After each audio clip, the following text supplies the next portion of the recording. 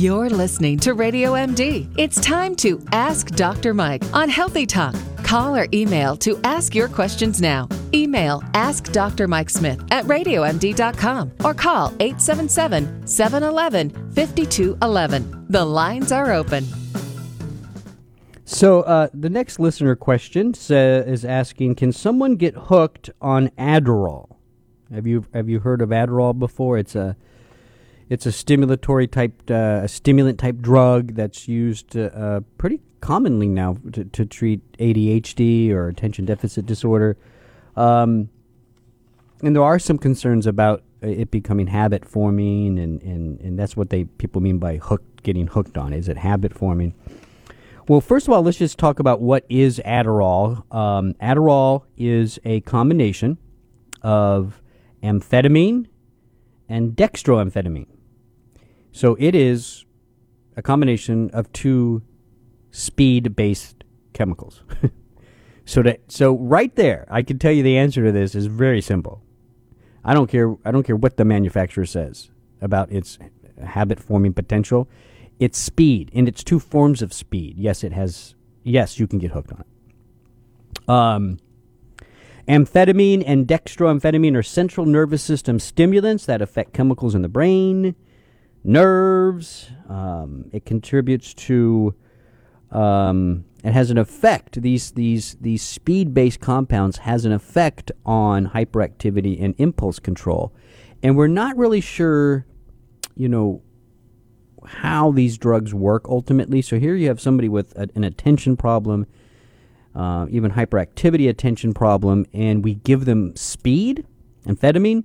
It does seem to help to bring people who really need it into more of into focus. Now here, and this is what's really interesting about it. Talk to people who are addicted to crystal methamphetamine on the street, the speed on the street. They'll tell you.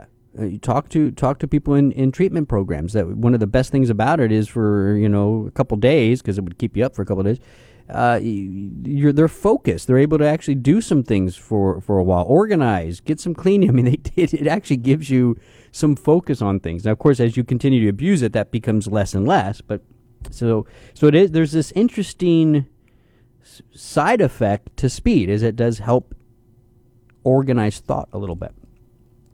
Adderall is used to treat narcolepsy, which is where you fall asleep, and attention deficit hyperactivity disorder. So, bottom line here, amphetamine and dextroamphetamine absolutely have the potential for being habit forming, and then you combine them in one drug called Adderall.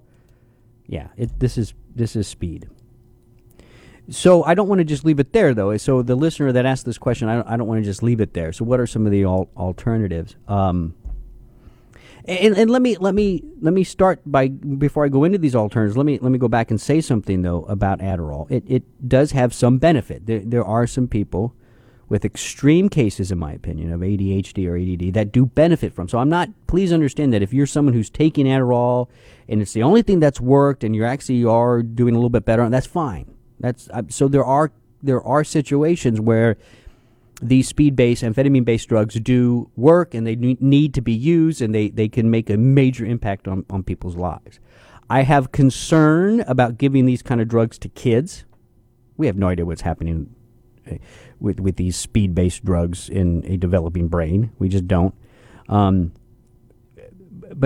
so there is a situation where these drugs are important and can help people.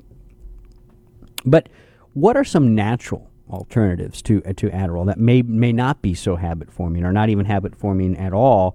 The first thing really is about diet. I think if you have ADHD or ADD, whether adult or kid, diet really is key. Very, very important. No artificial anything in your diet. Nothing. No artificial colors, especially. It's the artificial colors that really are starting to pan out in the research to have a link to attention deficit. So things like, quinolone yellow. Have you ever heard of that? Quinolone yellow. It's an actual color we use in food. The number is E104. That's, in my opinion, the research shows pretty clearly that has a link to ADHD. Another one called Sunset Yellow, E110. Allura Red, E125. Just, you got to avoid those things. No artificial colors, no artificial sweeteners. No, you got to be eating fresh, organic food. That's number one. Number two, when it comes to supplements, it's a little tougher. There's not a lot of research using supplements in ADHD. There's some out there. We've written about it at Life Extension. We even have an ADHD protocol. So fish oil, the omega-3 oils, 2 to 4 grams a day. One called phosphatidylserine, or PS is how it's abbreviated, PS caps, about 100 milligrams a day. Anything that's choline-based, phosphatidylcholine products. Choline is important to the production of acetylcholine, which could play a role here. Carnitine might play a role in ADHD. Magnesium.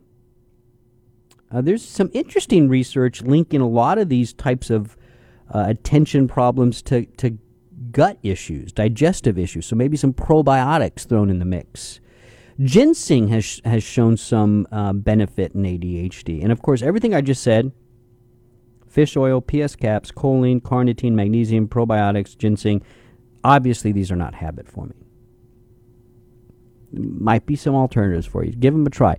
If they don't work, you can trust me. Your doctor will always be fine writing the prescription for Adderall. And again, there are some people out there. I may even have some listeners who take Adderall, and it's the best thing they've ever done. I get that, but you're a 1%er if that's the case. Most people don't get that kind of benefit from Adderall. It is habit forming, and I think there's other things that we can do. All right, great question.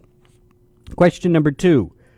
What's better to take for aches and pains, Tylenol or Advil? Tylenol is acetaminophen. Advil is ibuprofen. So it's the non-steroidal anti-inflammatory drug ibuprofen versus acetaminophen, Tylenol. Most people probably are familiar with both of these. It's hard to answer this question because it's very variable. I mean, the effect of non-steroidal drugs like ibuprofen and acetaminophen in people is all over the place. I can give you my own personal experience. I mean, I don't use these drugs a lot. I do a lot of good supplements. I like tart cherry for aches and pains. That always does well for me. But I obviously I've been around for a while. I've used both Tylenol and ibuprofen.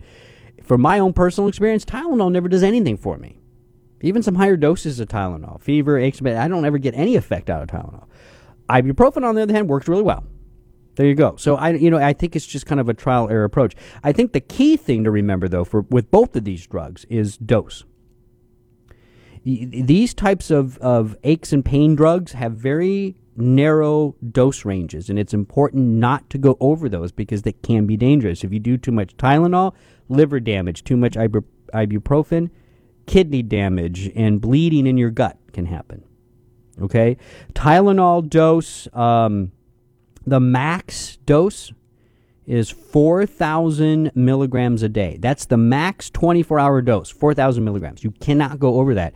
The problem with Tylenol is it's mixed with all kinds of other drugs now. So you might be doing a Tylenol product plus another pain reliever that has some Tylenol in it. You don't even know it. So you got to look at labels. Do not do more than 4,000 milligrams of Tylenol a day. For Advil or ibuprofen, the max in a 24-hour period is 1,600 milligrams.